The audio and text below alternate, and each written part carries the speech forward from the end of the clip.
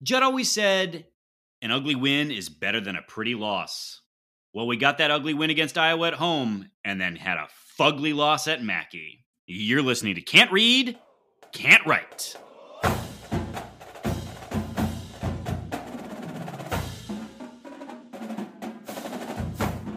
Welcome back, everyone, to another episode of Can't Read, Can't Write, the podcast that proves Spartans can talk. I'm Mike Jones, joined by the mad Kevin Greck and the sad Alex Plum.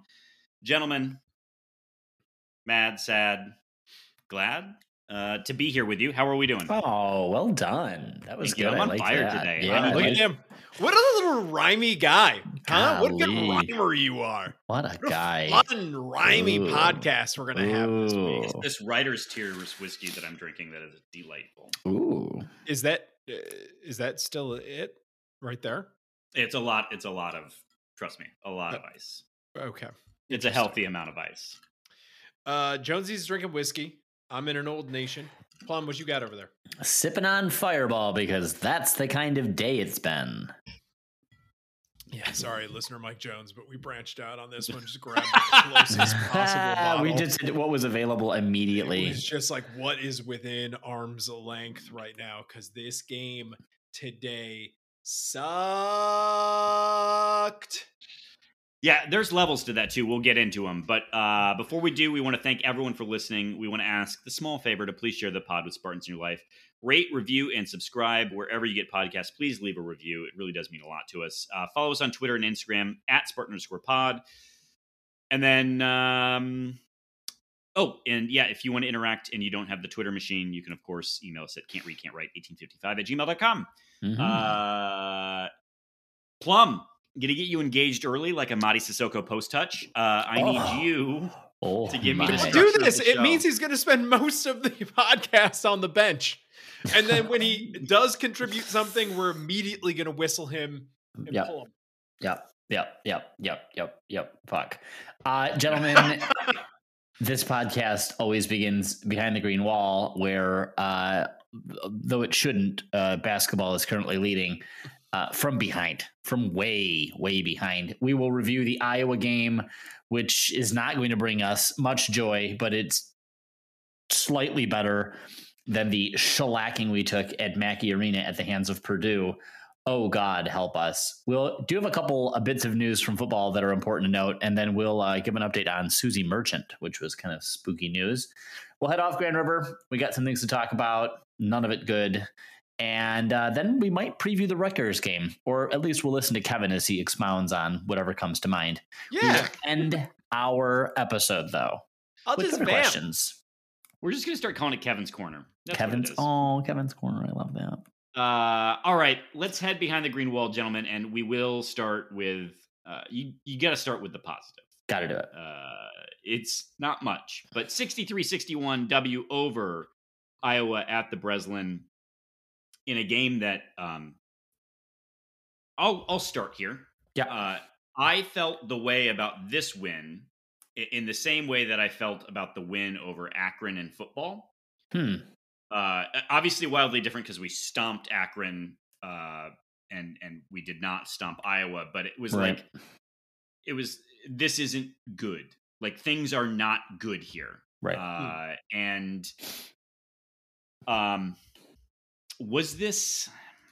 Well, I'll start with. I'll let someone else lead because, notably, a player that no one had on their radar, Aaron Eulis from Iowa, went off against us. And if defense is supposed to be your thing, the guards were terrible. So, yeah, Eulis's game. If we look at this here, he does like to really, really hang out in the low efficiency areas. But against us, against Maryland, and I guess against Southeastern Missouri State, he just went through the roof. So that was fun. What two crap teams in us. Sexy time. So, Greg, what was your sort of first thing that stood out to you about this game? Well, the first thing that stood out to me is that we managed to miss our first 5 shots and go down 0-10 at home against Iowa. That's fun. That's what you want. And for the Ken Pom 3 offense? Yeah. So we talked about this before. Iowa's on paper, they're a bit of a glass cannon where they, offense real good, defense real bad. That wasn't my perception of the game, honestly. In the first 10 minutes, fortunately, MSU was getting looks. They were okay looks, I thought, but they just weren't going down. But I thought that was a very, very bad omen because I've got hard hitting commentary. I thought going down 10 points was bad.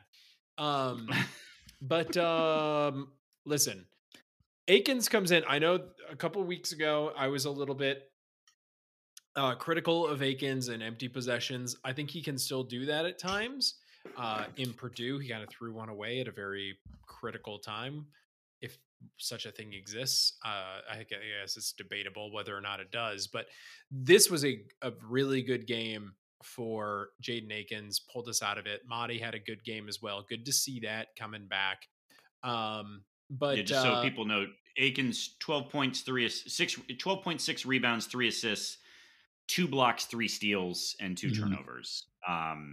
So I think I've decided that if you have more steals than turnovers, then I'm willing to forgive too. All is forgiven. What do we think about? I think like a Tyson Walker in this game is something we're talking about. Like really bad shooting, okay from 3, but otherwise really bad. Had a bunch of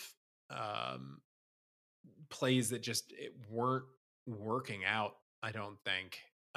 Like it seems like this was a game where the guards kind of let us down.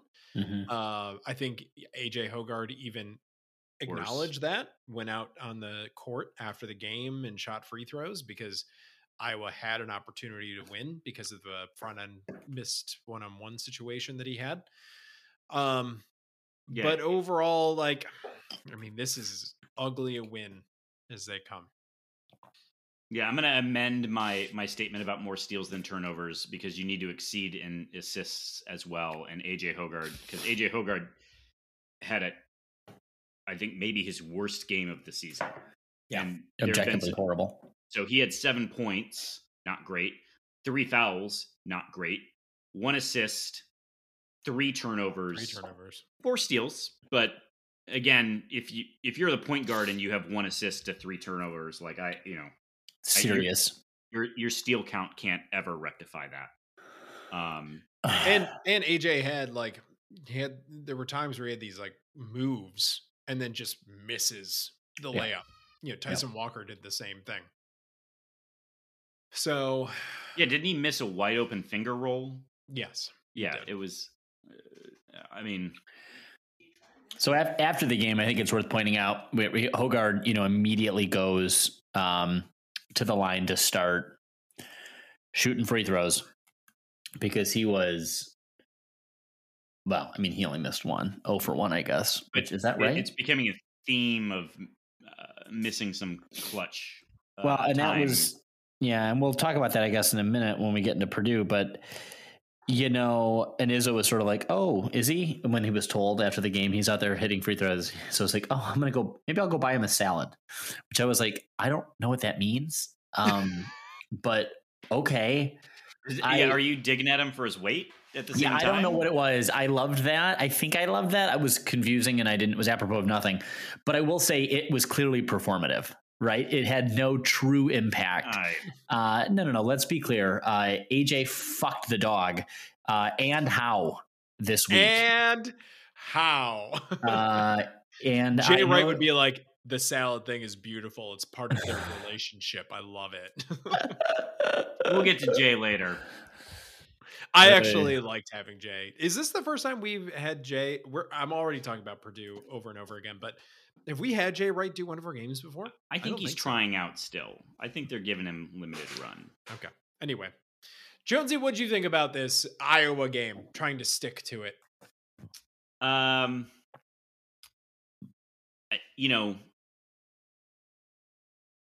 It feels like feels like a few things are happening. One,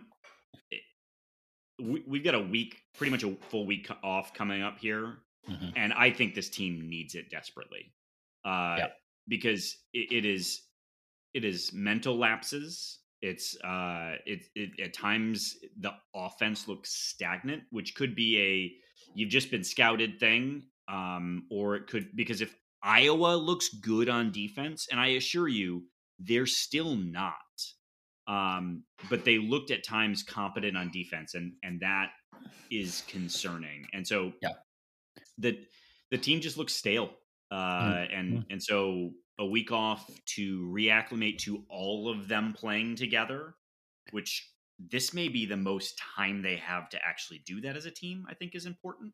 Yep. And I think this Iowa game was sort of the canary in the coal mine for just fatigue, mental, physical, game plan fatigue.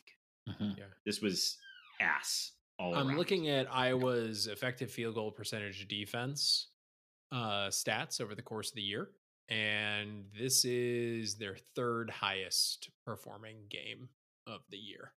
And do you think it was, though? Like, I mean, the number of open drives down the lane, I mean, you saw that Iowa's not good on defense plenty of times.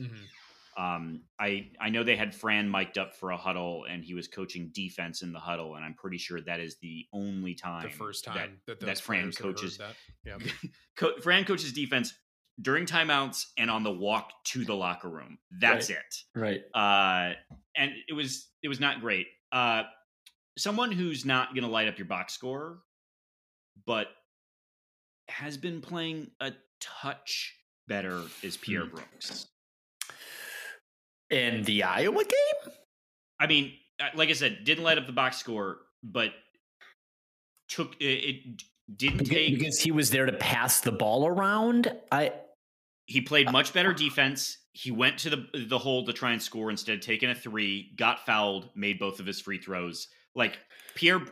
Yeah. Hey, if you want to play, you got to play defense. And Pierre Brooks at least put the effort in there in the limited run that he had. Okay. I will take an improving Pierre Brooks. Sure. I mean, he was out there for 12 minutes. He produced 2 free throws, 1 assist, 1 rebound. Okay. I mean, I guess. I'm just saying, in 12 minutes, Pierre was doing on defense. So, okay. That's the point, right? In the past, you've noticed Pierre Brooks for all of the wrong reasons. Yeah. He played a better game. Like I said, it didn't light up the box score, but he played a better game. And in the same way that, like, when Trey Holloman is on the court or has been able to get on the court as a freshman is because he just does what he's supposed to do as a freshman. Pierre Brooks in this game started to just say, what do I need to do to earn trust? And did those things. But otherwise, I'm grasping at straws for things to be happy about. Joey Hauser had a nice game. Yeah. Joey had a Joey game. It was an ugly win, but it was a win. And with this team and this Big Ten, I guess maybe you just take them. And you don't want them at Breslin. It wasn't a win that was guaranteed. I mean, I was feeling okay about it, especially like in the last 5 minutes. I started feeling a little bit better. But like throughout the game, I don't know, man. I mean, there was that time in the second half where they went up like 6 or 7, right? So, yeah, no, wasn't great with this team. Like you were saying, with the similarity to the Akron game in football, like maybe we should just be glad about these. Yeah, but to I guess a difference being, because you brought up Iowa's lead, right? Like the thing that this team has shown consistently, even in a shellacking against Purdue, is I don't question their desire a whole lot. Like they're compete. They got some dog in them. That's why their compete level is good. Like this team, a lot better than the last 2 seasons for sure. We just don't have the horses right now. Yeah. So let's move to the Purdue game. And I suspect that we're going to talk a little bit about officiating. And so I want to be really clear. We didn't lose this game because of the officials at all. I wasn't planning about Yeah. Well, there's a fun little fact about John Gaffney. Is it John Gaffney or is it Higgins? Higgins. John Higgins. Yeah. That I think is worth. Charbonneau. Yeah, it's worth talking about because it's a problem. Talk about it. Yeah. And it's not like DJ didn't ref late the night before either. It's just closer to the game. Anyway, so at the outset, Purdue kicked her ass. Period. Full stop. It is what it is. I think you can have legitimate concerns about officiating. It doesn't got anything to do with us getting our ass kicked. I think we can be more specific than Purdue kicked our ass. I think you can say Zach Edey kicked our ass. Well, yeah. So I think, so I guess I'll lead with a couple things that stuck out to me. So Zach Edey has 38 points, 3 steals, 1 block, 3 assists, 13 rebounds. An incredible performance. Credited with 3 steals. I actually think he was in on more than that. And was just a force. They clearly did some things differently defensively, and it's great for Zach Edey.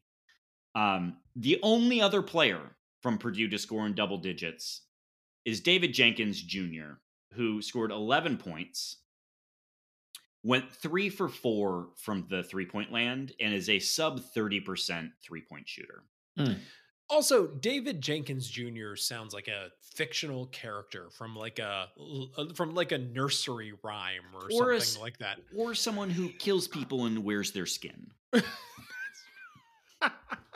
What an exclamation! Wow, what is? If you told me that was a serial killer name, you would not be surprised. Be honest. Season 3 of Mindhunter comes back to focus on David Jenkins Jr. It's the most terrifying season of them all. That's beautiful. I don't know. I think was it Purdue's first bucket by Ethan Morton, a 25% 3-point shooter who drilled a 3 to start the game, I believe. I don't know. 2 of David's 3-point shots had the wildest bounces I've ever seen, and they fell in the hole. Like, there are some things about this game that feel Mackey curse-ish. I was debating this with my wife. We were watching the game together. There were 2 times in the first half where Purdue missed on threes, and usually you would expect those to be long rebounds or something that like bounces up really high.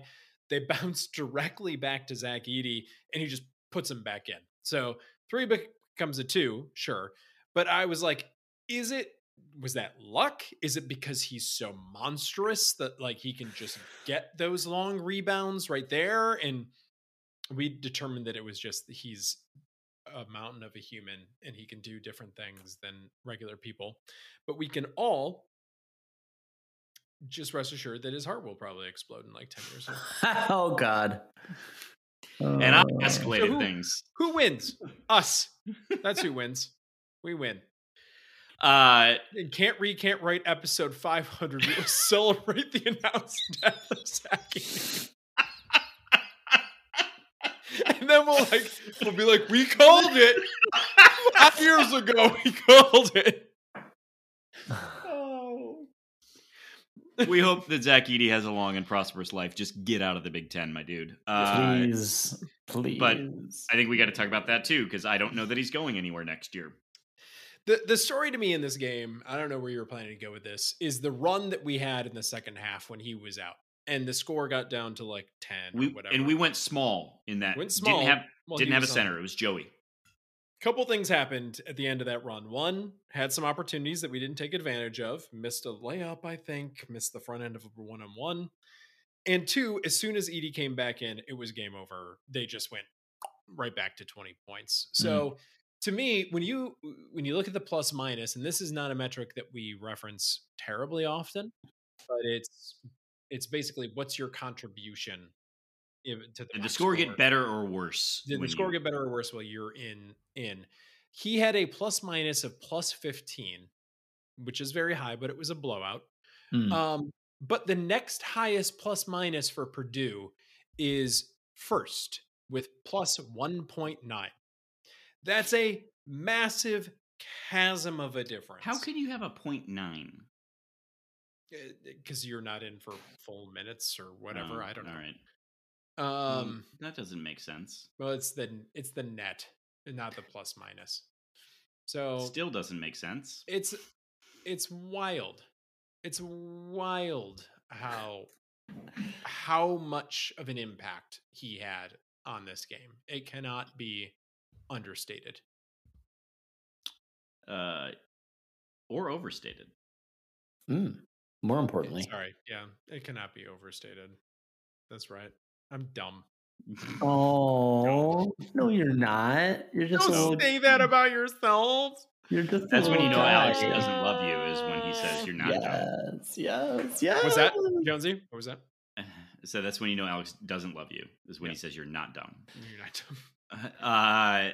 Plum, how did you feel about this game? I don't want to talk about it. Can I not talk about it? I don't know. Well, you wanted to talk about AJ at, when we made that run. When he missed the first one, I knew he was going to miss the second one. And I think for me, AJ, it's just like Akins with a stupid turnover, trying to pass it to Hauser, who wasn't paying attention. Par for the course. Those two, I love it. Just hate it. It is the unforced errors, the hurried bullshit that happens at key moments in the game. So this was when we'd cut it down to 10 points, 9 even. Was it ever at 9 or was it only ever at 10? 10. And it felt like, Purdue had gone up for several threes like in a row and just was missing. And we're getting an opportunity to claw back. And then we went for some stupid threes. Akins on a big air ball, just fucking garbage. Then he throws the ball out of bounds. Oh my God.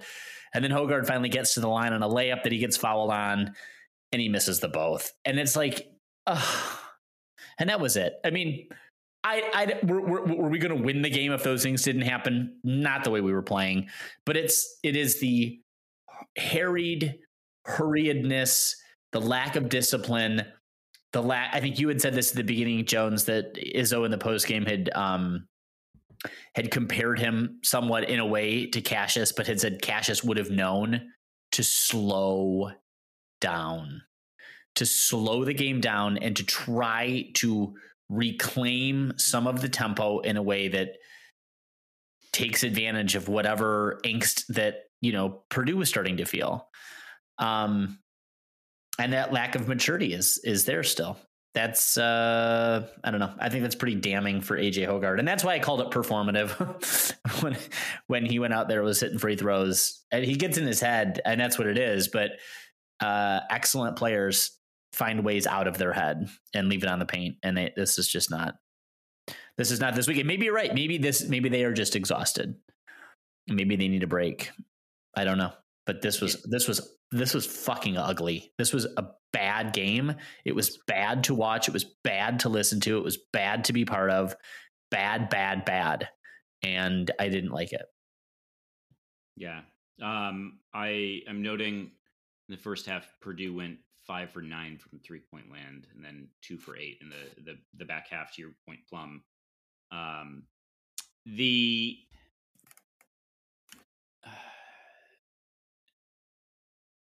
Yeah, I don't know. It sucked. It was not fun.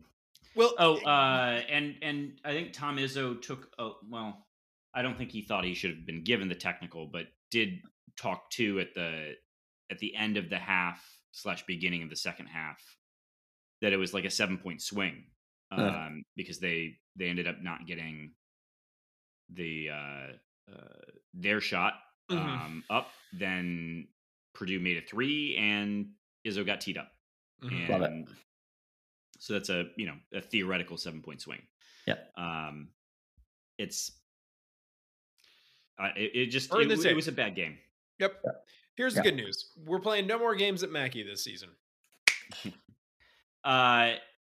So Plum, do you want to introduce the officiating thing? Yeah, I can. So let me say this first. Well, no, let's just name it what it was. John Higgins had the whistle. What was it? Stanford and Cal. Yeah. Who cares? In the Pac-12, 10 o'clock Eastern whistle. So tip. Sorry. Yeah, that's what I meant. So the game tips at 10 p.m. Eastern Standard Time. Ends for sure midnight plus. Let's say 12:30. He has to go to the locker room. He has to shower. He has to get his stuff. He has to process. There's absolutely an officials coordinator or probably an in-stadium observer there. They have to review. He is not out of the stadium before 1 or 1:30 Eastern time. Catches a red eye, has to catch a red eye. There's no way you can't. Otherwise, he can't get back on the East Coast to West Lafayette to officiate at Mackey for our game with a noon Eastern tip. And you're not flying directly to Mackey either. You're flying into Indianapolis, which you're driving to Mackey. Or you're flying into O'Hare. I mean, think about where are you going to catch a red eye from Stanford? He's flying out of San Francisco, probably. Yeah. So he's catching. So he's SFO probably on. I mean, I know this is absurd, but he's SFO to ORD on a United red eye. That's what he's in, and then he's in a car driving from Chicago to West Lafayette. So and he's driving himself. He's not. There's not he could have carpooled. He could have carpooled. Someone could have picked his ass up. But my point is, where was DJ reffing last night? He was at Ohio State, Indiana. Were they in Indiana or were they at Ohio State? Oh yeah. So all right. So I give DJ a pass then. Because he's at least in the state. He's just going to make it from Bloomington to Memphis to West Lafayette. But John Higgins is operating on fumes at this point. He's not giving there's no way he's giving his best performance. He slept on the airplane. There's no flights. I mean, and if you're flying West Coast to East Coast, you're losing the time zones. You're not making them up. So that's not acceptable. In soccer, we were prohibited from refereeing more than 2 games on a weekend. Now, I will acknowledge there is a lot more physical energy exerted in a soccer game from any of the officials, except for maybe the 4th official, than there is in a men's collegiate basketball game. But it's not nothing.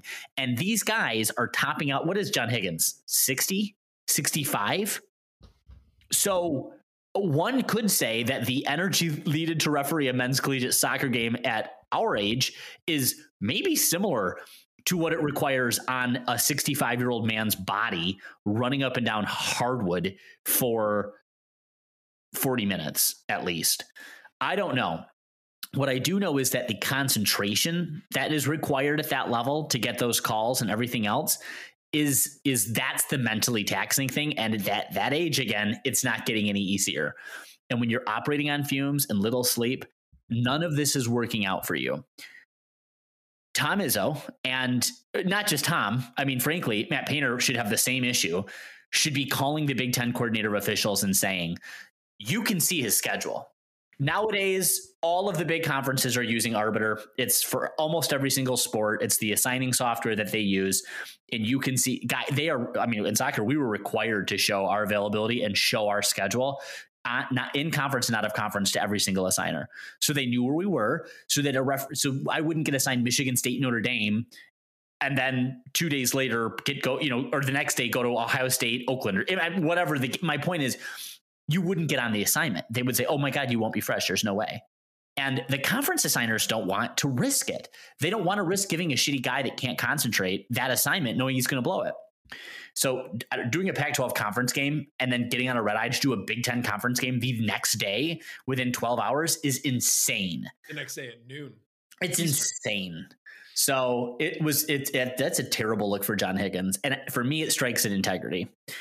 Those officials, they owe it to the game, and they really owe it to their own integrity as officials to do things that serve the game and don't serve themselves. He's doing it because he wants the money, because they make big fucking money. They make 6 figures in a season, but to get 6 figures requires these ethical lapses. And that's what this is. And the only way that stops is by coaches going to the conference assigners and holding them accountable, because that's insane. Insane. He's making between $4,000 and $5,000 per game. Think about it. Who could do I couldn't probably even do my day job on that few hours of sleep with any real coherence. I mean, pump enough coffee to me. But think about what's required: the attention to detail.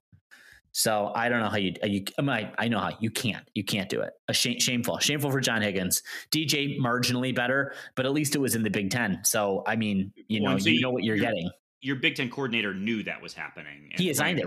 He assigned it. He did that exactly like that. And again, maybe DJ's got a full night of sleep. You know what I mean? He's got a full night of sleep in a hotel room. And then he gets up, he has his coffee. He's still got a couple hours to decompress as he gets his ass to West Lafayette. I mean, I don't know back to back how, is he married? Does he have a family? Does he have, probably not a quality life, but that's his decision. John Higgins, bad. So and I think this is something that, I don't know. The Big Ten is spending enough on officials that you would think they'd be able to find a way to just professionalize these folks because they're doing enough games. Right. I don't know. I think the one other thing that I'd say is that, to circle us back to Zach Edey for a second, because, obviously he picked up 2 fouls, which was alarming. And you'd think that there was a meteor headed towards Earth the way West Lafayette reacted to those foul calls. But I don't know that we're rid of Zach Edey. It is likely that Zach Edey could be National Player of the Year and stands to make more money coming back next year than not. And wow, and I'll just say this: that, I think MSU has more athleticism next year, and we don't need to get to what MSU can do against them, but it is boring to watch Zach Edey. Yeah, that's right. It's I would rather get smoked by Middle Tennessee State, lighting it up from 3-point land and some not really, but you get my point. Is that this is a shit product. So anyway, Greg is giving me ugly looks. Shame on you, Matt Painter. Shame on you as well. In the same way that the officials are doing a disservice to the sport, you too. I don't think Matt Painter should get credit for being a coach when his throw it to the 7-4 guy. Okay, man, cool. There's more to it than that. Is there? Did you not listen to Jay Wright talk about it? I thought Jay did a fine job. I took a shot at Jay earlier, but I kind of like Jay Wright in the booth. But I've always had a shine for Jay Wright. Jay Wright had more to give. That's my beef with Jay Wright. Jay Wright had actual more insight. Because it is baffling to me. Well, hold on. It is baffling to me that coaches Raf's was a guy who knows ball. Jay knows ball, and yet they're like, man, it's just impressive what Zach Edey does. Fuck off, man. Say more than that. Entirely fair. Jay talked about a number of things about keeping the ball above your head, about the motion of the offense, about some of the plays that were being run. Although my beef with Jay, as a handsome a man as he is, did you notice when they came back at the half that he had his tie tucked into his pants? What was that move, Jay? You know better than that. Jay ran to the restroom and it just happened. It just happened. First off, the tie shouldn't be at such a length that that's possible. It should just be barely touching the top of the buckle if it is at all. And then to have it there like that, I guess maybe this was a flex on Jay to be like, I'm so tight in the abdomen that it doesn't just push itself out and I can do this, I can pull this off. I don't know what it was, but that was my biggest disappointment with the commentary in this game. All right. Let's head. Let's move on. Except one quick note: Jeremy Fears Jr. and Xavier Booker signees to next year's class are both McDonald's All-Americans. This will be the first time MSU has 2 McDonald's All-Americans since Miles Bridges and Josh Langford were McDonald's All-Americans for the 2016 class. 2016, right? Sounds right. Yeah. Wow. Tale of 2 classes, right? Football and basketball. All right, let's talk about some football. Greg, we hired a new coach. Yeah, Darren Reynolds is the new defensive line coach, coming by way of Stanford and Oklahoma before that. So we kind of thought this would go to Vickerson. That was kind of called it on that. Oops. And he interviewed for it. So how long is he Oops. sticking around? Yeah. So we'll see how that goes. But I guess he filled it. There was speculation that, one of the coaches currently active in the NFL still was going to take this role. That wasn't it either. So I'll be interested to see what gets said about Dyron Reynolds. But he's been doing defensive line coaching for a while now. And Tucker said he's one of the best in the business. So yeah, so I have some thoughts on this. He's worked with David Shaw. He's worked with Tony Dungy. He's worked with Jim Caldwell, who I think is a better coach than he gets credit for. So I don't know, man. I'm a little surprised by this, but what? 7 years at Stanford. Which, like, I guess you could go. I don't know. You know where they were on rushing defense last year? I would be lying to our audience if I said I could evaluate Stanford's defensive line coach last year. Like, I just don't. On rushing defense, they were 5th from last in all of football. And then the year before that, 4th from last in all of college football. Years prior to that, he did get into middle of the pack. I also have concerns about being at Stanford for that long. I mean, maybe it's being in Palo Alto and it's nice and whatever, but if you want to say, like, if you wanted to make the argument to me that at Stanford you have to do more with less, so that makes him a really great coach because they actually have academic standards, I'd buy that. But he didn't do more with less.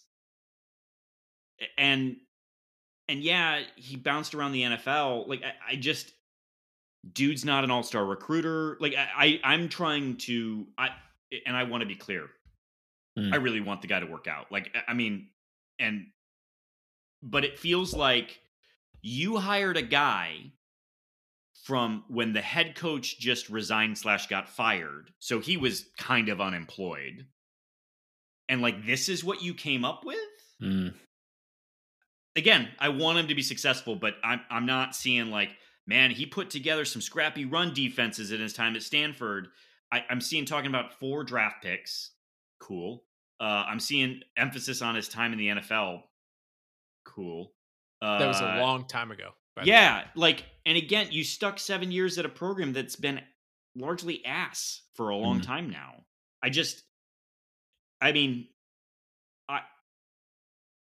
I know Tucker values like want to on recruiting.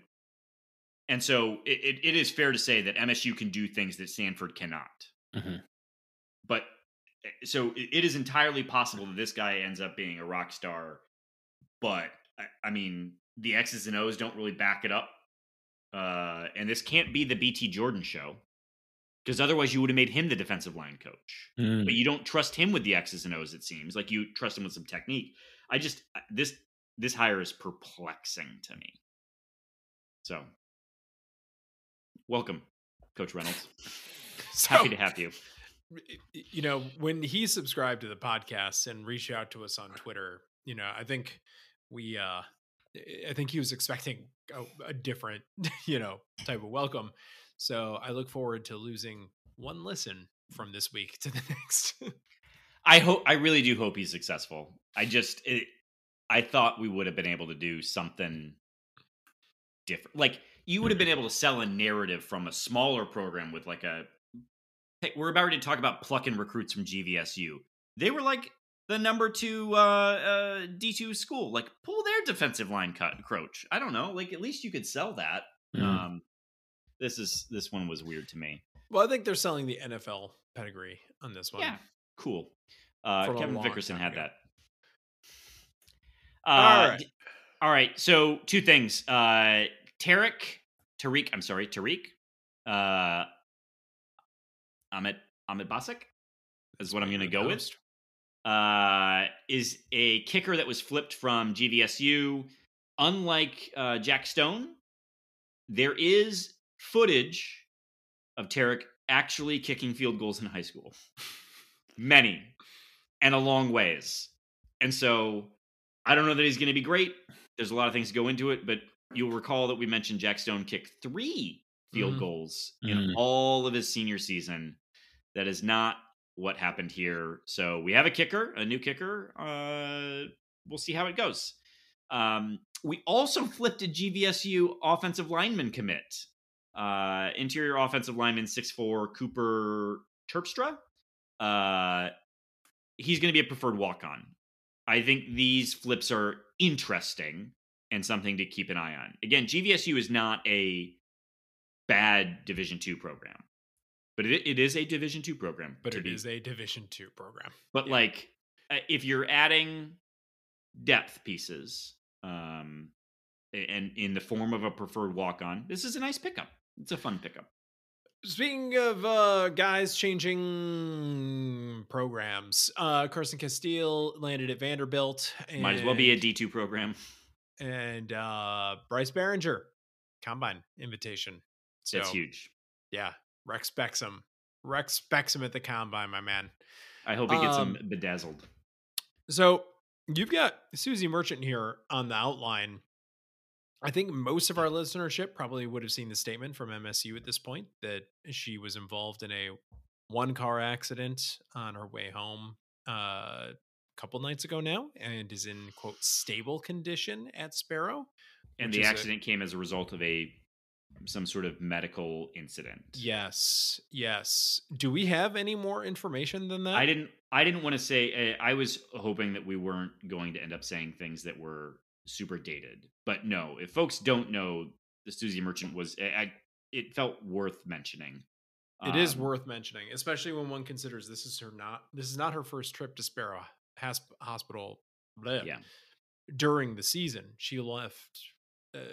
She lost 2 or 3 weeks of one of the seasons a couple of years ago. Yeah. So another concerning development for her personally, when we talk about Susie Merchant, we talk about some of the success that she's had and how she runs a program the way that you would want it to be run, or at least so it seems right now. Yeah. So this is really concerning for her personally and for her and for someone who's been a Spartan for so long. Obviously, we just we want her to get better,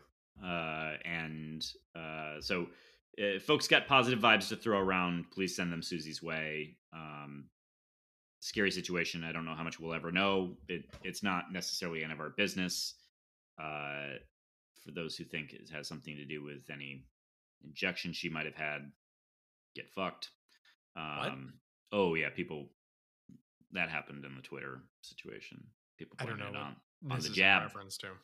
Blame it on the wow! vaccine. Really? That was. Mm-hmm. Wow. Yeah. Really, really, really. Same people who probably think that Damar Hamlin is dead. Yeah. Anyway, that's not really the point. The point is that Susie get better. We'll, as we know more, we'll continue to chat about it, just because we want good things for her. But single car accident in stable condition, serious. So yeah, though. Yeah, I mean, I don't know why. It must have been a nothing car accident, exactly, or a nothing medical episode. Mm-hmm. I assume Susie will talk about it at some point in time. She said she's kind of like Tom in her level of transparency at times. So, which I think is, hey, transparency is something to be admired. So hopefully that's something you get in all areas of the athletic department in university. So over the Tom Izzo football building, it does not, his ethos does not survive. All right. Should we talk about our friend? Let's go ahead, Mike Jones. Walk me through it. Tell me about a certain a man, a guy, a person. Folks, this commit to our podcast, Brandon with an E, stands with a Z. is our guy if you're looking for a mortgage. He is with Gold Star Mortgage. And he's the best. Greg worked with him on his refinance. He is a consultative guy, runs a team now at Gold Star, a Fortune 500 company based in Michigan that funds over $1 billion in mortgages annually. The things to know about Brandon and his team that are true selling points, it's not just Michigan based. Anywhere in the Big Ten footprint, except for Iowa, because why would you go there? He can help you out with buying a home, refinancing a home, whatever. The other really cool thing about what Brandon does is that, particularly if you're a first-time home buyer, you may not know how many types of mortgage products there are. There are quite a few. And so Brandon has a variety of mortgage products that you're not going to find at every traditional lender. So as you're vetting lenders, check folks out and give Brandon a call at Gold Star Mortgage because he can help you with comparing different options that might be a better fit for you. That's Brandon with an E, Sands with a Z at Gold Star Mortgage. Gentlemen, Plum, welcome back. You Hi. made an entrance. Wait, really? Was it loud? Yes. What was it? I don't know. It was just it was a thing that happened. It's all right. We're happy to have you back. Plum was just adjacent to the room calling Brandon with an A, Sands with a Z about refinancing his own home. I asked him if he could make the interest rates in this market go down. He could not. Let's head off Grand River, and I wanted to call out Tony Garcia, who published an op-ed in the Free Press about the University of Michigan that you can read on Yahoo Sports for free. And I want to say, Tony, welcome to the Resistance. Yeah. We got t-shirts, my man. Here's the thing. So for those who maybe haven't seen it, Tony wrote that he's demanding or thinks there needs to be more accountability from Jim Harbaugh and Ward Manuel at the University of Michigan Athletic Department.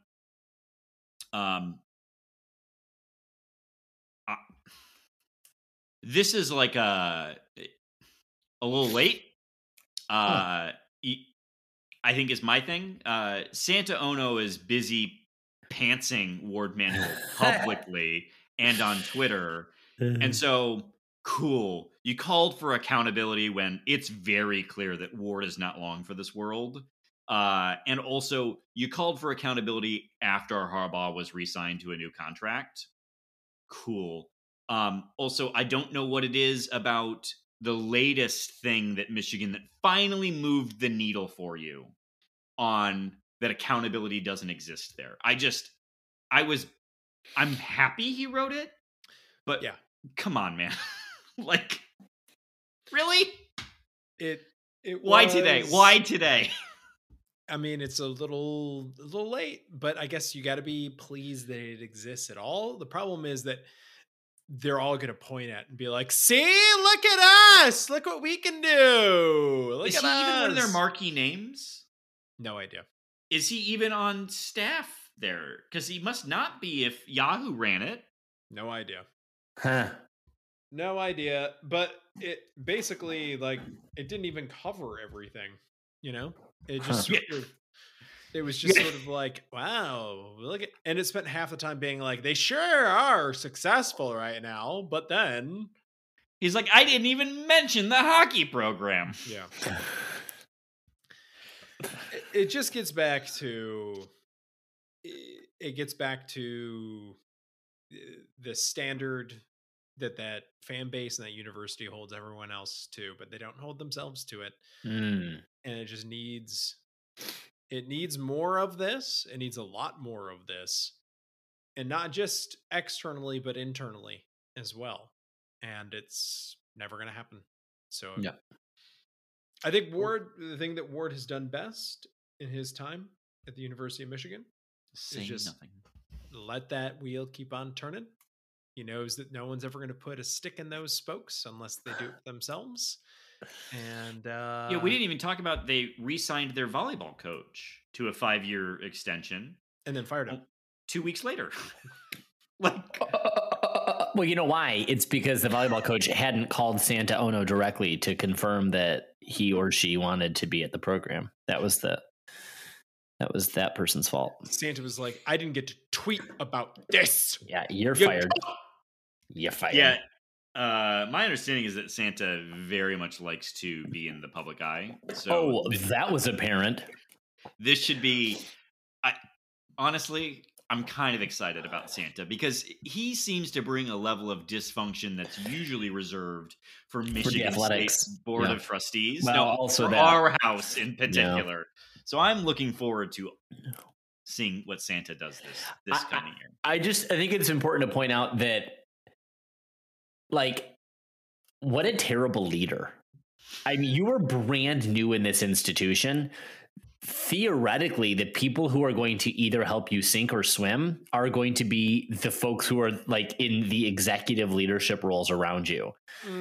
Keeping them close seems to be, I don't know, an obvious thing to do if you want to be successful. But if you don't, or your ego is that big, I guess you could do this just to fuck everything up. And holy shit. I mean, what an idiot. I mean, but at the same time, isn't it true that where his bread is buttered is with the fan base and the big money donors and those types of things? Or Santa? Oh, no. I would think that, no, his bread is buttered by the Board of Trustees, who right now, again, but who knows what anything it was in Ann Arbor right now? I don't know. One would think, though, that, again, and I think they're like a mild bit better than our Board of Trustees, but like stability, like you have a world-class researcher, isn't the one thing his job is right now is stability, and like come in and don't fucking be a douchebag, like good lord. But I mean, what the hell do I know? I just you interrupt culture, you make people wonder where they stand. Like this is palace intrigue level bullshit that you just don't expect from a university president. I mean, and how he couldn't know that he was stepping in it if he didn't, that says even more about him, or less. I personally enjoy him making it uncomfortable for Ward to work there. Now, the right thing to do would just be to fire Ward. Right. But it feels like he wants to publicly humiliate him first, which in fairness is fair. He deserves. So, but like that as a management strategy, to your point, Plum, in the long term, not gonna go I can't wait. Cannot wait. If I were going to steelman this argument and find some reason why this went the way that it did, and it doesn't account for the other social media gaffes that Santona has made, but with Ward in particular, including the Blizzard thing is a good example, would be he comes from Canada, where those universities do not have athletic traditions, to say the least. Sure. So this is new to him. He doesn't know how to manage it, and he probably wonders why the athletic director makes as much money as the athletic director does. So he's probably like, this is cool. Let's get involved in this. What would you say you do here, Ward? Yeah. And that is a fair question, Santa. Yep. All right. Other news, all of the players who were charged with misdemeanors by our dear friend Ellie in the Washington County prosecutor's office have been invited to participate in what is actually being called a special program, wherein the cases are all postponed, and if they do certain things that would have been required of them as participants of the Michigan State football team, their cases will be dropped. So cool. I'm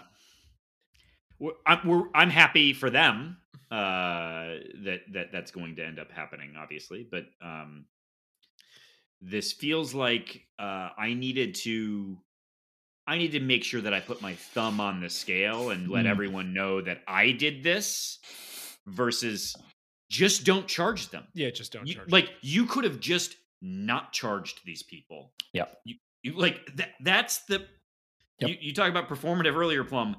That's wow. Yep. Like these guys have to do community service because they're part of the program. They have to comport with a code of conduct. They have to abide by curfews. They like They have to get good grades. They have to be enrolled in school. Like, what are we even doing here? Yep. So cool. Congrats, Ellie. Bad luck. Bad look. Bad. But do you think tunnel Ward is comes out expanded. from under a rock to comment on this case? Do you Ward? Ward, do you think he makes an appearance? Is it Groundhog's Day? Is it time for Punxsutawney Ward to come out of his hole? Punxsutawney Ward. I will give Tony to circle us back to Tony Garcia. I will give him credit for calling out the hypocrisy of what what Jim said about Mozzie Smith. That's it. And how he didn't need to dig that nugget up, and did dig that nugget up. And so Tony, I still wonder why now, but that was nice of you.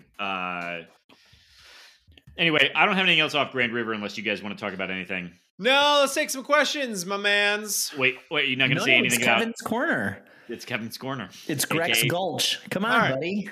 Listen, Gulch. Here we are in Greg's Gulch. Everyone pull up a chair.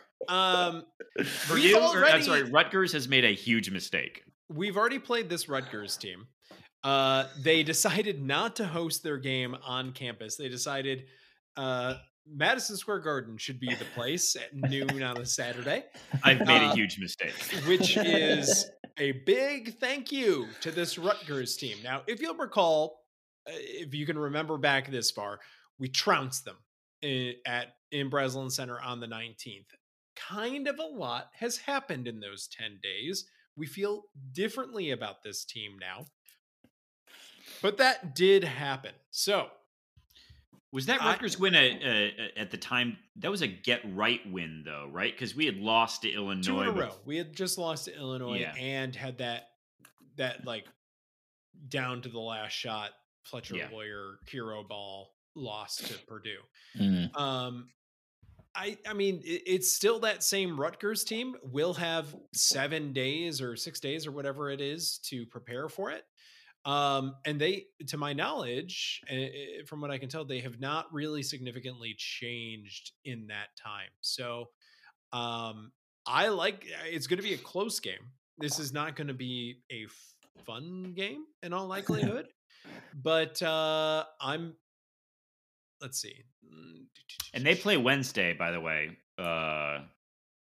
Yeah, they play against Minnesota, to the extent that counts as a basketball game on Wednesday. Oh, and they just took an L to Iowa. And they lost at Iowa, though. They lost at Iowa. But for a defensive team to let 93 points up?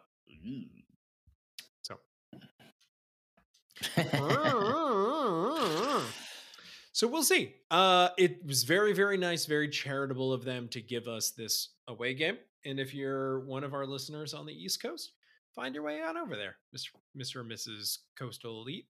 Be it thinking. Yeah. Jonesy, do you want to tell people what it's like watching an MSU game at the Garden? I would recommend it for anyone who has a chance to do it. I'd never been to the Garden, and it's a special place. You can just tell it's a special place. Yeah, dude. In the movie Godzilla, it's where Godzilla nests and all the little baby Godzillas come out, and then they're like chasing you around the concourse in the 1995 American. And in my drunken state, I want to let you know, I shouted that to everyone. There they were could be Godzilla eggs here. We watched the 1990s Godzilla American adaptation before we came here, as we do every time. Yes, that's exactly. It's as if you were there. Except they threw popcorn at me in sort of frustration. But I would say, if folks have the chance to go, do go. I thought seriously about going to this game, because why not?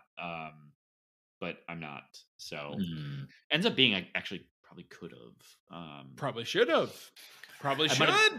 Probably should. Might have jeopardized some relationships that are important to me if I had. Are they important to you? What's more important than your relationship with Spartan Athletics? Yes. Yes. The Eagles game was on in our home, and I did have a serious conversation about why did you turn that on, but you don't show that level of enthusiasm for Michigan State.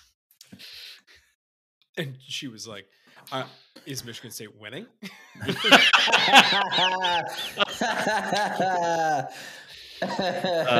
You just went downstairs and then took a shower with your clothes on.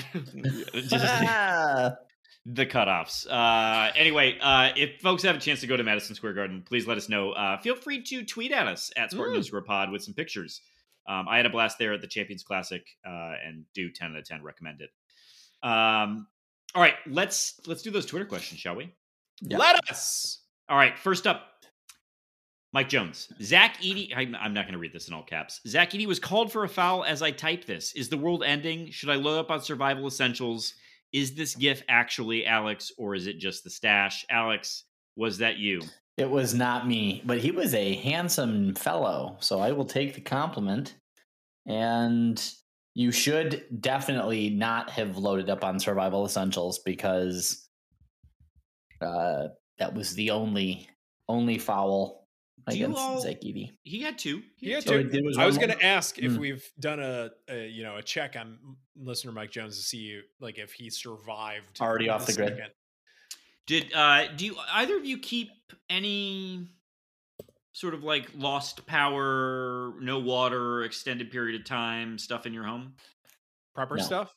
I mean, I'm a Michigander, Jonesy. Prepper stuff. This is prepper stuff's in my blood. I will tell you, I've been watching The Walking Dead, and now Jason and I are watching The Last of Us, the version of it on HBO. Are you watching The Walking Dead? It's actually because it's all done. It's all done, and you can just consume it, and it's. Have you done Alone, Plum? No, I haven't done Alone. Oh, you should check out Alone. It's a reality show, but with like survivalist prepper folks. Wow. They send them out into like legitimately. Yeah. Inhabitable. You got me. I got you. And they've got it's who survives. Mm-hmm. Like, it's fantastic. Next up, Mike Jones. I can't wait for March of 2024 and never hearing the names Zach Edey or Hunter Dickinson again. Which one of you are Turkish basketball fans? I have a hard time making fun of where these dudes will play pro because I think Cassius Winston is the greatest point guard of all time. And it's fine. Zach Edey, though, the difference between Cassius Winston and either of these two dudes is that Cassius was actually a joy to watch. These guys are stupid. Yeah. It is funny how the Big Ten's had these guys. You would add Luka Garza to this list as well. Like Luka even had a better game than those guys. Like Luka could do some things. Luka was a try hard guy. He was annoying. Let's not say nice things about Luka Garza. No one's got time for that. Next up, Spartan Mark. Settling for 2-point jumpers or worse, designing plays for 2-point jumpers is not a reliable way to win. With Malik, Jaden, and Hogard, couldn't we be more aggressive at clearing the middle and driving to the rim to increase our shot percentage? Feel like that's been missing for years. Greg, before you say anything, shut up. Shut up. You're dumb. Hurtful. In the Purdue game, we had, I want to check my math here, 10 3-point attempts. That is not a sustainable way to win basketball games in the modern era. Period. Correct. You can be like, oh, we've got such a great mid-range game. Does not matter if the offensive system is not generating more looks than that from 3-point land. That is ass. So yes, drive more, but like, well, you didn't. I want to hear what Greg had to say. Oh, long to you. That's long to you, baby. Long to you. Oh, long to you. Pew, pew, pew, pew. Pull up shot at the elbow. Yeah. But they're not from the elbow. They're from farther than the elbow. Yeah, I love our team loves to just step on that line or just a little bit over and just a toe, one big toe over the line. Love it. Oh, and then air ball. We are fucking bad. And Spartan Mark is 100% right. We refuse to play any offense where we just take the easy points. What's that? We're clawing our way back. Quick, go for the longest 3 possible. In fact, just kick the fucking ball into the stands. Woo! That's the horseshit that this team is fucking good at. So defensively or on offense, we were able to get Edie to kind of range away from the paint in that first game at Breslin Center. Mhm. That was sort of how we got the lead that we got and then got the game really close. He was not doing that. They were switching. He was clogging that lane. I think we only attempted 10 attempts at the rim in this game, which I don't have the season numbers in front of me, but I would bet that is a low mark. Yeah. But you and I talked at the half, Greg, and the thing that I had hoped that we would have seen more of in this game is that, in the same way that Turgeon coaches team, Coach K in his late years coaches guards to just sort of dive at the rim and pull up, get fouls. Like, if they're going to shack Zach Edey that hard, I think you need to force the issue. And they just didn't do it. I mean, you got to generate more. I go back to my original point. It's not so much driving to the basket, but I do think that's a viable way of saying the officiating's BS or whatever, or force them to make calls, force Zach Edey to play more aggressively. But you got to generate more 3 looks than that. And the fact that they weren't generating those 3 looks is part of the reason that Zach Edey was so comfortable shacking. Please keep talking about the shacking. Please keep saying shacking. Tell me more about shacking. All right. That you said that with an offensive Michigander accent. Tell me about the shacking. All right, I got a stat for you. Oh. I've got our team stats up from this is more research than you did for the Rutgers preview. Yeah. Well, yeah. I mean, I got to try eventually over the course of a one podcast. You had notice of, and the other you just did in the moment. All right. So Torvik breaks up your 2-point attempts into 3 categories: dunks, close twos, and far twos. I haven't bothered to look up what the difference is between those. However, when you look at the percentages for close twos, not dunks, but close twos to 3-point attempts. So obviously our close 2 attempts are 0.58 basically percent, and our 3-point attempts are 0.381, which is fine. It's almost a 40% 3-point shooting. Sure. But if you multiply those by the number of points they're worth, each one of those attempts is worth about 1.15 points. So the close twos and the 3-point shots are netting us about the same amount of points over the course of the season per attempt. Okay. So what if I amended it, Jonesy, to close to you, baby? Close to you. Ow! Close to you. Far twos is bad. Far twos is 0.49% for a 2-point shot, which is going to be less than 1. 0.409 times 2 is 0.81. So those are the bad shots. Yeah. So I want to rank things really quick here. I really look forward to doing this podcast. I think Plum is probably on the it's an obligation I have. And then our listeners are I have time to fill on a commute. And if I, highest on the list of engagement, checked out as you were doing math while you read things, I want to just apologize to everybody. Listen, there's been a hole has opened up in Spartan podcastery where podcasts dedicated to doing math and looking at these really obscure stats have branched out to the whole Big Ten in a way that I don't understand. I'm just filling a gap right now. Yep, you're doing the Dylan work. Some might say you're doing the Dylan work. All right, let's. This is a Spartan Mark. I don't know that you expected to get all of this, but I want to congratulate you. It's a great question, and I'm glad someone asked this it. This would win Twitter questions because you got a whole. You got a whole. Yeah, you did. Next up, E-Man Center. Asking this before the game on Sunday, is Zach Edey the most likable of the elite bigs MSU has had to play? Thinking Wagner, Kaminsky, Haas, etc. I dare to say I'm rooting for him to succeed so the traditional center can become essential to basketball again. E-Man Center, I like your takes. This is terrible. I do like that the NBA, though, we were talking about this also in the house, is NBA is like, nah, I don't like him unless he can three ball. Like, I don't care that he's a 7'4" dude that can do a ton of other stuff. Show me his three ball or get out. It's stupid.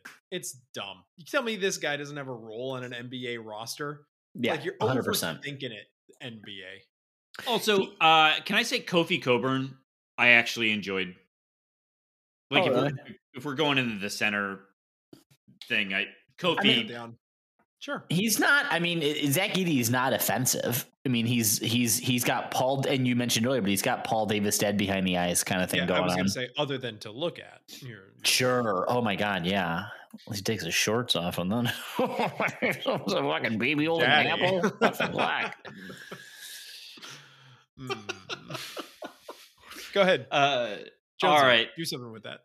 Nope. Next up, I'm not going to yes and that. Next up, Greg, based off of previous episodes, I get the vibe you're more of a chicken tenders in a steakhouse kind of guy.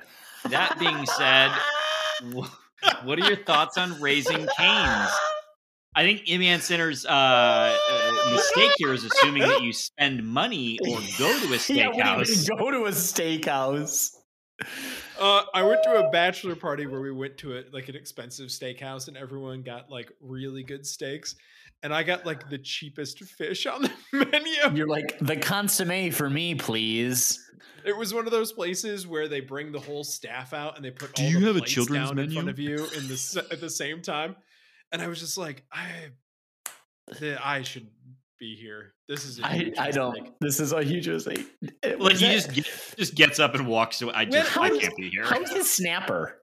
E-Man Center, you're absolutely right about me personally, but when work's paying for it, I'll order whatever. I don't care. Yeah. So that's what it takes. That said, so that is the least surprising thing I've ever heard. I have not been down. So East Lansing now has a Raising Cane's. I saw the line out the door the day that it opened. I haven't been in there personally yet, but I'll be a man on the street. I'll go down to the old Raising Cane's. I'll tell you how it compares to, what? Ruth's Chris or whatever. Ruth's Chris. Is it Raising? I thought this was. I was just like, what's a steakhouse that people are going to know? Knights. We could have kept it Michigan and gone Knights. I just grabbed one. I thought a Raising Cane's was like a Chick-fil-A. It is. Raising Cane's. That's what makes what he said funnier. Yeah, it's Raising Cane's is like a specific chicken tender Southern place. Oh, I see. It's a whole thing. It's a whole shtick. Got it. Great.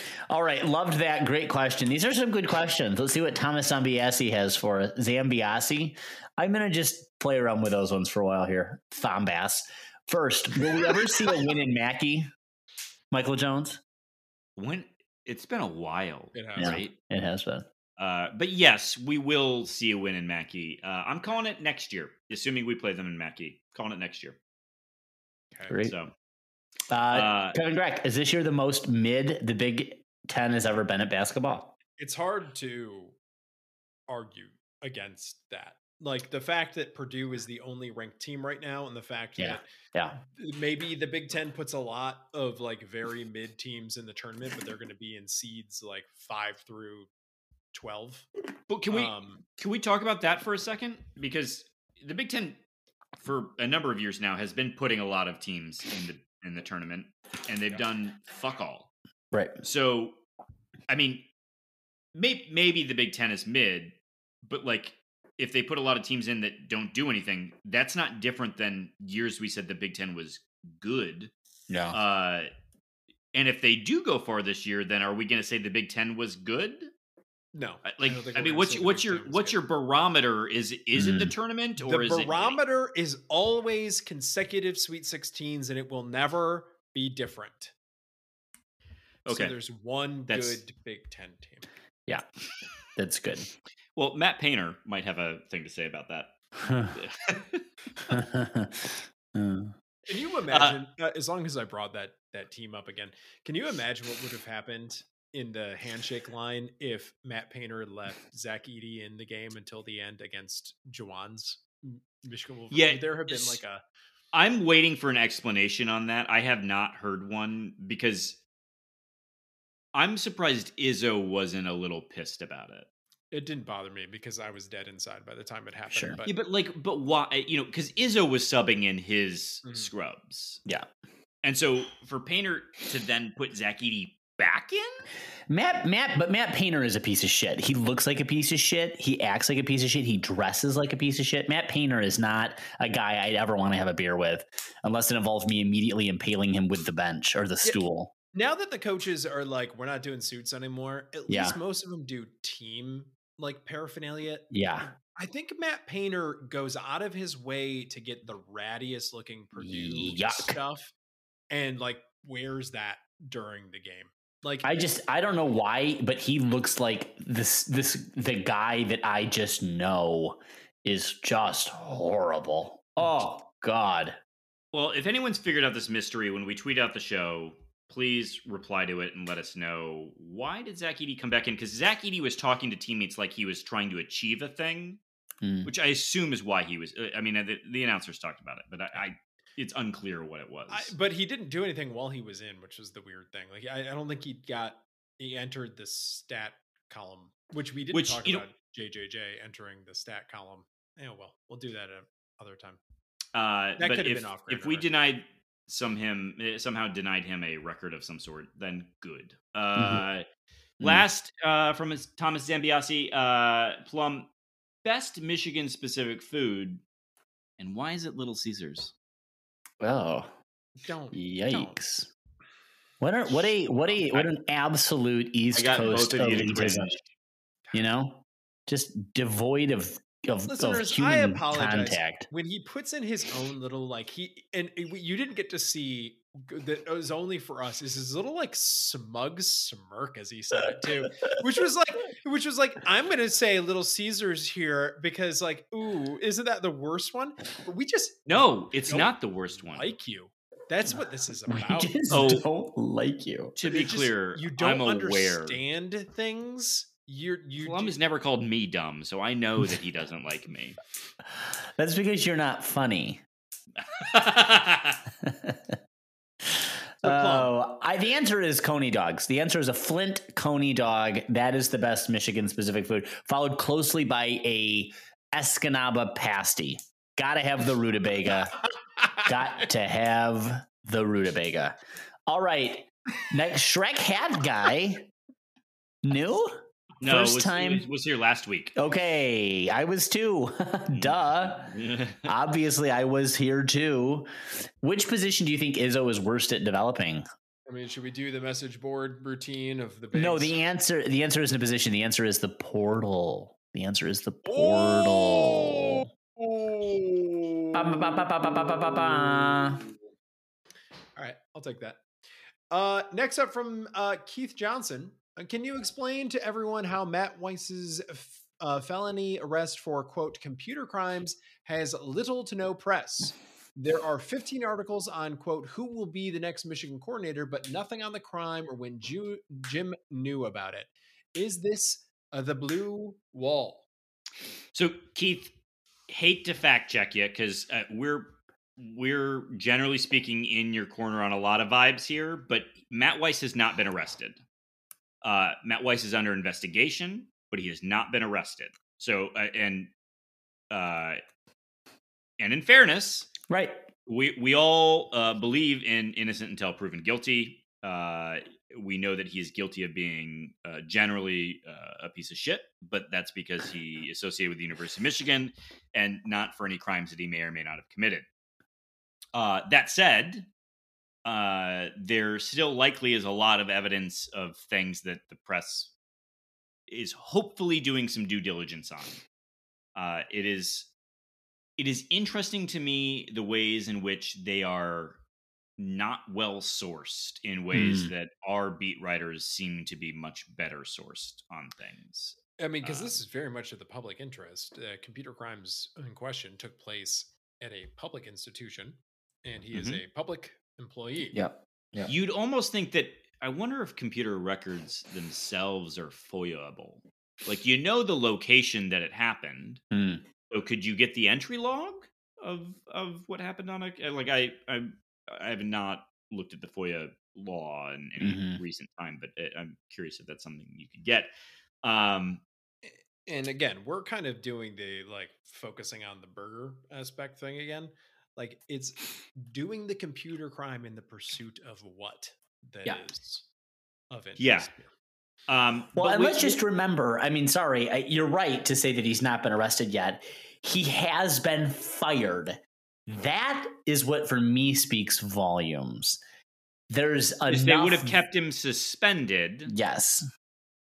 There's enough there to justify invoking whatever clause they needed to get him out of his $1 million a year contract without any apparent penalty to the university. That is striking. Can we, real quick though, take in the spirit of, because I feel, I mean, I'm happy to like make sure that we've got the facts straight, but let's take a quick detour on the MGO blog message board theories on Matt Weiss, if we can, for a second. That it has something to do with another coach sleeping with his wife. What did we talk about several weeks ago with these internet rumors and how it's always protecting the women? Which ones appeal to us, apparently? Even that the ain't leaders and best. Let's assume that another coach did sleep with his wife, and that in the process of that, Matt Weiss logged into a computer to illegally check somebody's email. Yeah, the FBI ain't coming to your house for that, friend. Yeah, that isn't leaving the building. That's never getting out. And you know who's getting fired? The coach who did the sleeping with the wife. Right. Not Matt Weiss. Yep. Or both of them go nuclear on each other. But like this isn't what the situation is. So like, I don't know what Matt Weiss did. Yeah. Could be something that like is not particularly scandalous in the grand scheme of like terribleness of crimes, but he is definitely being investigated for a real crime. Yep. Like that. So this isn't logging into somebody's fucking email. Like, please, the disabuse yourself do not of come that to your house for logging into someone else's email. And if that's what you did, it's because you were doing a bigger crime than that. Correct. So anyway, Keith, not arrested, almost certainly did something not good. But to Plum's point, they fired him. So like, and they've had no problem letting people who are accused of crime staying on the team. Mm-hmm. And we have a pretty good idea that they did know about this before the bowl game. So yeah, I'm optimistic that some folks will write on this. I don't know who though. I mean, if Tony Garcia, who I think is actually a staff writer, is just now writing an article, that's a little alarming. So we'll see. Next up from Keith Johnson, I'm going to take this one because this feels targeted at me based upon the Keith Skis hustling of me last week. Pick one. Michigan loses in the first round of the NIT, or MSU gets to a Sweet 16 spot. It's the Sweet 16. Always and forever the Sweet 16. But while we're on the topic, it's not clear that Michigan will have a 500 record that's required to go to the NIT. So there's that also. They lost by a wider margin to Penn State than we did to Purdue today. Both on the road. Next up from the Tyrone couch, our new DL coach is the coolest Dyron ever. But had any of you heard of him before he was hired? No. The answer is a big no. Definitely not. Plum, next up from Tyrone Couch. I'm considered partial fluent in 4 languages. Only think of 2 myself. I am only comfortable in 1. How many languages do you gentlemen speak? I'm going to keep this with you because of my embarrassing history. Oh, por favor. Por favor, tell us more. Estupido. Stupid. I speak 3. What are they? And English, German, and Chukis. Really useful Peace Corps language. Really useful. Could you hop back onto the islands and you'd be good? Oh yeah. I actually speak that a lot better than I speak German. A lot better. The mustache betrays you. You know what? And I'm told this. Is that where the power for the German comes from? It is. That's where it's there. Yeah, if I shave this whole thing off. It's actually interesting. The more I shave it inward, the stronger it gets until it goes right away. And then it loses it. It's strange. Really weird. So strange. Plum, I'm not going to read this next one. I will.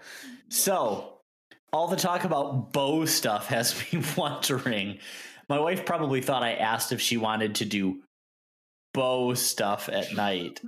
Sort of the same question, I guess. She was probably smart to decline. I guess that's my rant of the week. Any pointers for Tyrone? I'm going to leave that one right alone because I don't want his wife to come after me. Next up, Ali. I don't want her to do any bow stuff to me, I guess is what I'm trying to say. I'm driving to Seattle from Montana right now. What should I eat for dinner on the road? Burger King or Burger King? Is that those are the options? There's no Raising Canes or steak houses. Greg, are you still a Wendy's fan? Oh, for sure. Yeah, dude. Are you a Wendy's loyalist? Not loyalist, Yeah, but sorry about that. yeah, our enunciation is off today. It's off. It's off. It's not on. I will say, for the listeners that don't know, in college I worked at Wendy's, and people told me before I started working there, you'll never work at the fast food place ever again after you've been there. There was nothing gross at Wendy's. Nothing. Wow. The grossest thing that happened at Wendy's is I did a lot of closing. The Frosty mix at the end of the night goes into a container, and it's the first thing that goes back into the Frosty machine in the morning for the lunch rush. That's it. Explain the chili to me, because the chili's made from... So what happens with the chili is there's usually burgers down, or this is how they did it when I was in college. There's usually burgers down that are ready to be served on the grill top, right? That's how you keep things fast in the drive-thru and up at the register. But sometimes there's slow times and they get a little overcooked. When that happens, they go into a little warming dish for maybe like another 20 minutes or 30 minutes. If they've been on there too long, they start to get a little crusty. And then they get chopped up in that warming dish and they go in the walk-in. And then that's where the meat comes for the chili. The rest of the chili is in a bag, and it just sort of gets all prepared. But I knew the burger came from Grill Top, so I just didn't know. But to me, like, it follows all of the food safety standards that you would. The chili's fantastic. I didn't have any questions about. Great chili. Yeah, Jason loves the chili. Not gross. No, truly, at the time that I worked there, nothing gross. So I think what we're saying is find a Wendy's. Find a Wendell's. All right. Last up from Ali. Following up on my question last week on legally immune 7-foot big men, does referee immunity exist in the Latvian basketball league?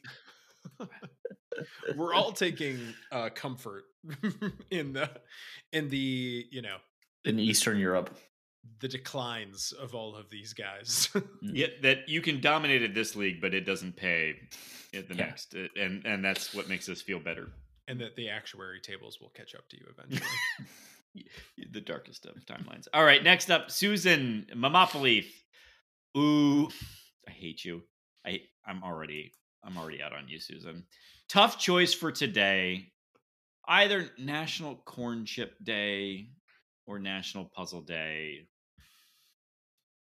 What can we do to kill not this go without the old nachos and cheese or getting the Wordle done? I don't know why not just have your corn chip while working on the puzzle?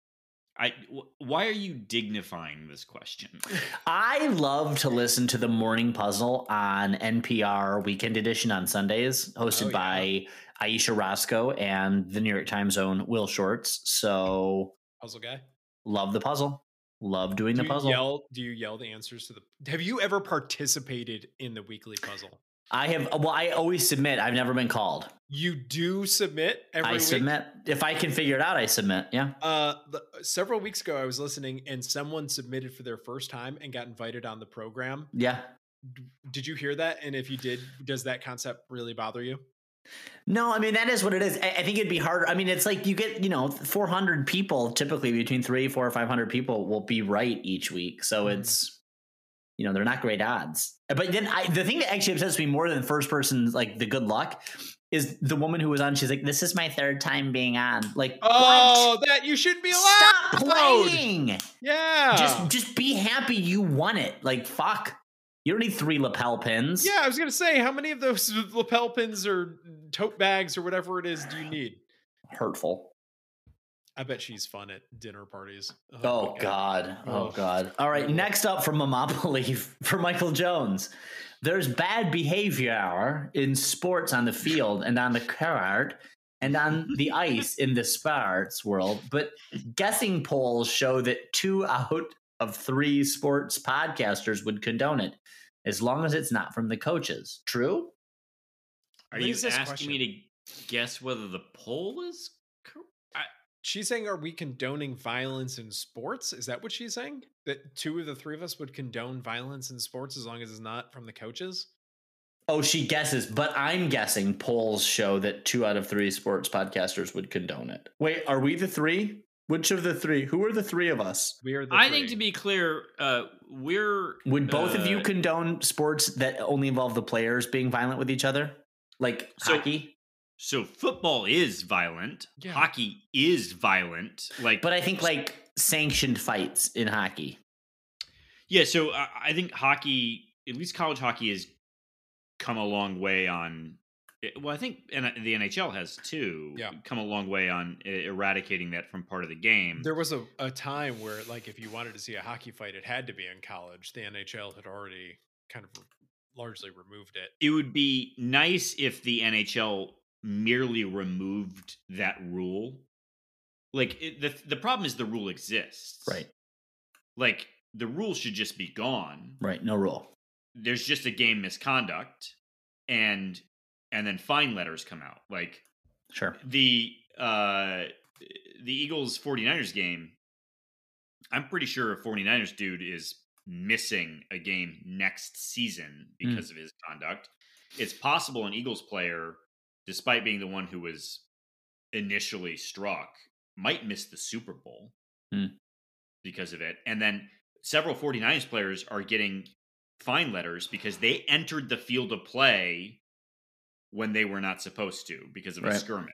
Like, the NFL has made it very clear. Yeah, you don't do this. Right. So I don't think that the kind of extracurricular violence, I don't think any of us think that that's okay or acceptable. We all agree it's not criminal. Right. Or I mean, you can invite a scenario where I would be like, yeah, no, you need to prosecute that. But like, no, I don't think we're cool with violence in a... I think I'm going to be out here because the idea of like fighting in soccer is like anathema. Like, it makes me physically sick, but fighting in hockey doesn't actually bother me at all. I feel like it's like ice boxing. Literal fighting. There's MMA boxing and boxing. Well, MMA is not a sport. It's gratuitous, but neither of those appeal to me personally. Sure. I also don't watch boxing, but I get it. I mean, I get the idea behind boxing. There's something about that I get, I think. Hockey is like ice boxing when they decide to fight, in my mind. I don't know. I have a personal theory that all sports, save for baseball, are just like us putting it's all boxing, it's all violence, but it's just like how thick the veneer is that we put on top of it. Even golf, that's also got that veneer on it too. Remember when violence to the ball with a stick? Do you remember when the Red Sox Yankees got into a thing and Pedro Martinez threw down an elderly coach from the Yankees? Didn't he like run into him? Yeah, but like Pedro Martinez actually wasn't the problem in that scenario. Right, it was the coach. He was the solution. Yes, and people are like, how could you do it? And it's that sort of like grandstanding about like, and it's why none of it has a place. All right, that's fair. Because it is oftentimes the person who does the last thing that's the one who's seen. That's exactly what it is. Yep. Well, Mama Belief, don't take any pride in how much we talked about this, because it had nothing to do with your question, really. But Susan, it had everything to do with your question. Yeah, it was a good question. All right, finally, it is a bad question. The Super Bowl is up and coming, and knowing that you don't really follow the whole pro thing, who are you going to root for, and what will you serve at your Super Bowl pate? We answer this question every year. So Eagles versus Chiefs. We need to go cut Birds. This whole thing. Go Birds. Really? Ew, God, the Eagles are the most disreputable team in fucking sports. Philly teams are gross. Disreputable? Yeah. Ugh. I'm sorry. I think the most disreputable team is the team that's never been to a Super Bowl. I don't know who that you're talking about. I talked to a coworker who's like, who are the Lions? It's like, it's not surprising you've never heard of them. I will say of Eagles, given how many different bird teams there are in the NFL, they're like, no, we're the ones that are the birds. Go Birds! Go Birds! Caw, caw! I do like the idea of someone just being like, go Birds! Definitely rooting for the Chiefs. Go Chiefs. Oh, that feels cancelable.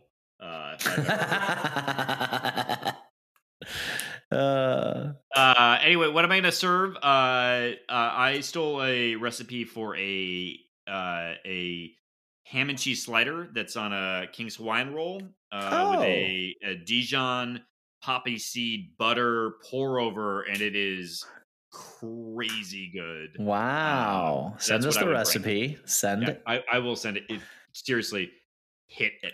It hits. It slaps. Yeah. As the kids say. All right. Next up for Mr. Erotic Pants. Alex, if you drank a Mountain Dew, would you have a religious experience? I want to tell this story that my friends from my old global health days would remember because they ceaselessly mock me for it still to this day. In Nepal, they drink scotch. Well, I should say the people that we work with in Nepal drink scotch like it is their job. And so when we transit through... when we transit through India, we stop at duty free and we bring like several bottles of Johnny Walker with us so that we can give them as gifts to the folks who are our research partners out there. So we love that. But when you go, you have to know, like, I got to really pace myself because we're going to start at like 4:00 happy hour. And then they're still going at 11 o'clock. And jet lag, I'm going to now die. My liver is going to now die. I now die.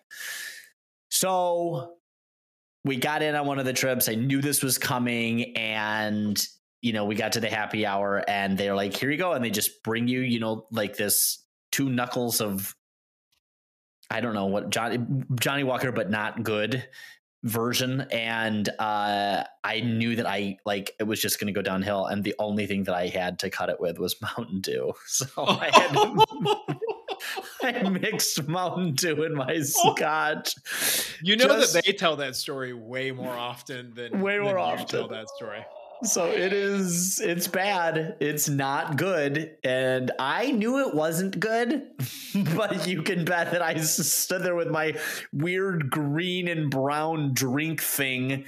Oh no. Slowly it looked like sipping a porta it. potty. Oh, it was bad. It was really, really bad, you guys. And my friend Tyler still will send me pictures of Mountain Dew and then just a disgusted look on his face. And he's right. He's right. You deserve that. Yep. Next up from Mr. Erotic Pants, Michael Jones. Would you like to apologize for assuming Alex Plum wears dresses? I so heard about you saying that and was upset. Wow. I'm still recoiling from the Mountain Dew. Oh, story. look who's trying to change the subject. Did I Always say this? trying to deflect. Oh, you were very, very homophobic last week. It was obviously. Obviously. Your relationship threatens mine. I'm not comfortable with That's you. right. But good. But did I actually say you wear dresses? No, what was it? We gave him a hard time for something, though. It was there was a question about. That was what it was. There was a question about like cross-dressing. Yeah, and you were like Plum, and I. Oh yes, okay. That was it. Yeah, this goes to show I truly black out the entire episode. Yeah, and that's where your deepest, most held beliefs bubble up, and you throw them. Yep. That's right. No, Finally, for Mr. Erotic fans, what I was is going to say the more magic offensive things, formula? and he cut me off. He did me a favor. He did you a favor. What is the magic formula? Points differential and time left for garbage time. I think this might be a reference to the Jones theorem And the Grech postulate.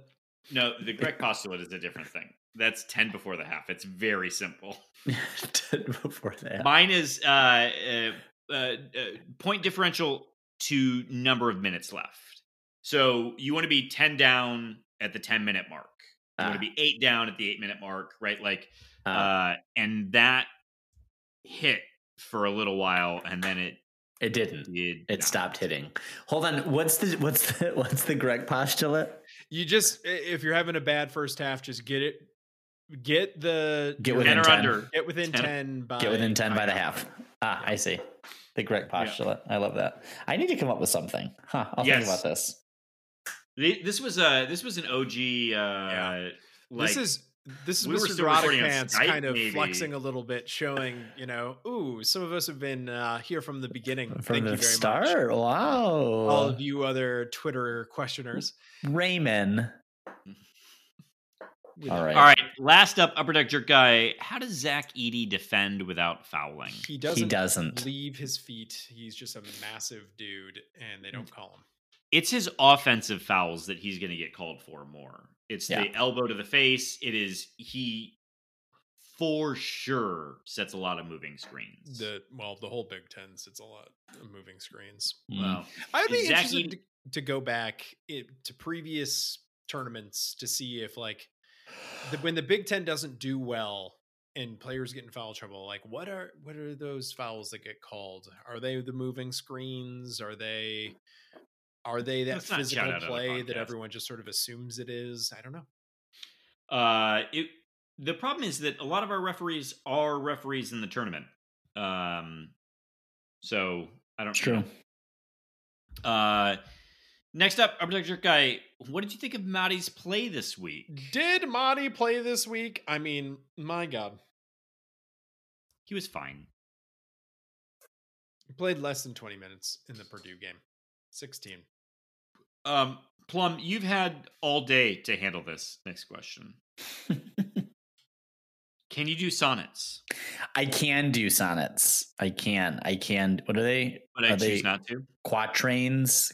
What is it? Quatrains and a couplet? Is it AABB, AA? I think it's any rhyming scheme in the quatrains. Any rhyming scheme in the quatrains and the couplets have to rhyme. I don't know how many it is. Something about quatrains and couplets. I don't know what the poem of 14 lines. 14. So three quatrains and a couplet. Typically 10 syllables per line. Oh, well, would not have gotten there. Okay, I will work on this. I'm not going to work on this. No. I have actually a favorite. Is it Wordsworth? Is it William Wordsworth? No, it's Holy Sonnet 10 by John Donne. Oh, John Donne. Death be not proud. Oh, that's a sonnet. Yeah. Favorite sonnet. Okay. Look at you. Shakespeare had some solid ones as well. Probably, anyway, but all in Old English. Who can even understand them? John Donne doesn't do better. Anyway. All right, gentlemen. It was another halvesies week. Not great. And then we entered it on sonnets, so that's a win. Yeah, honestly, I think this is the Upper Deck Guy deliberately trying to sabotage our podcast. Sabotage the pod. Keep saboing. In the interim, we have all the way until next Saturday before we have another game. I maintain Rutgers made a mistake. We are going to take this one. So until then, go green. Go white. Go white.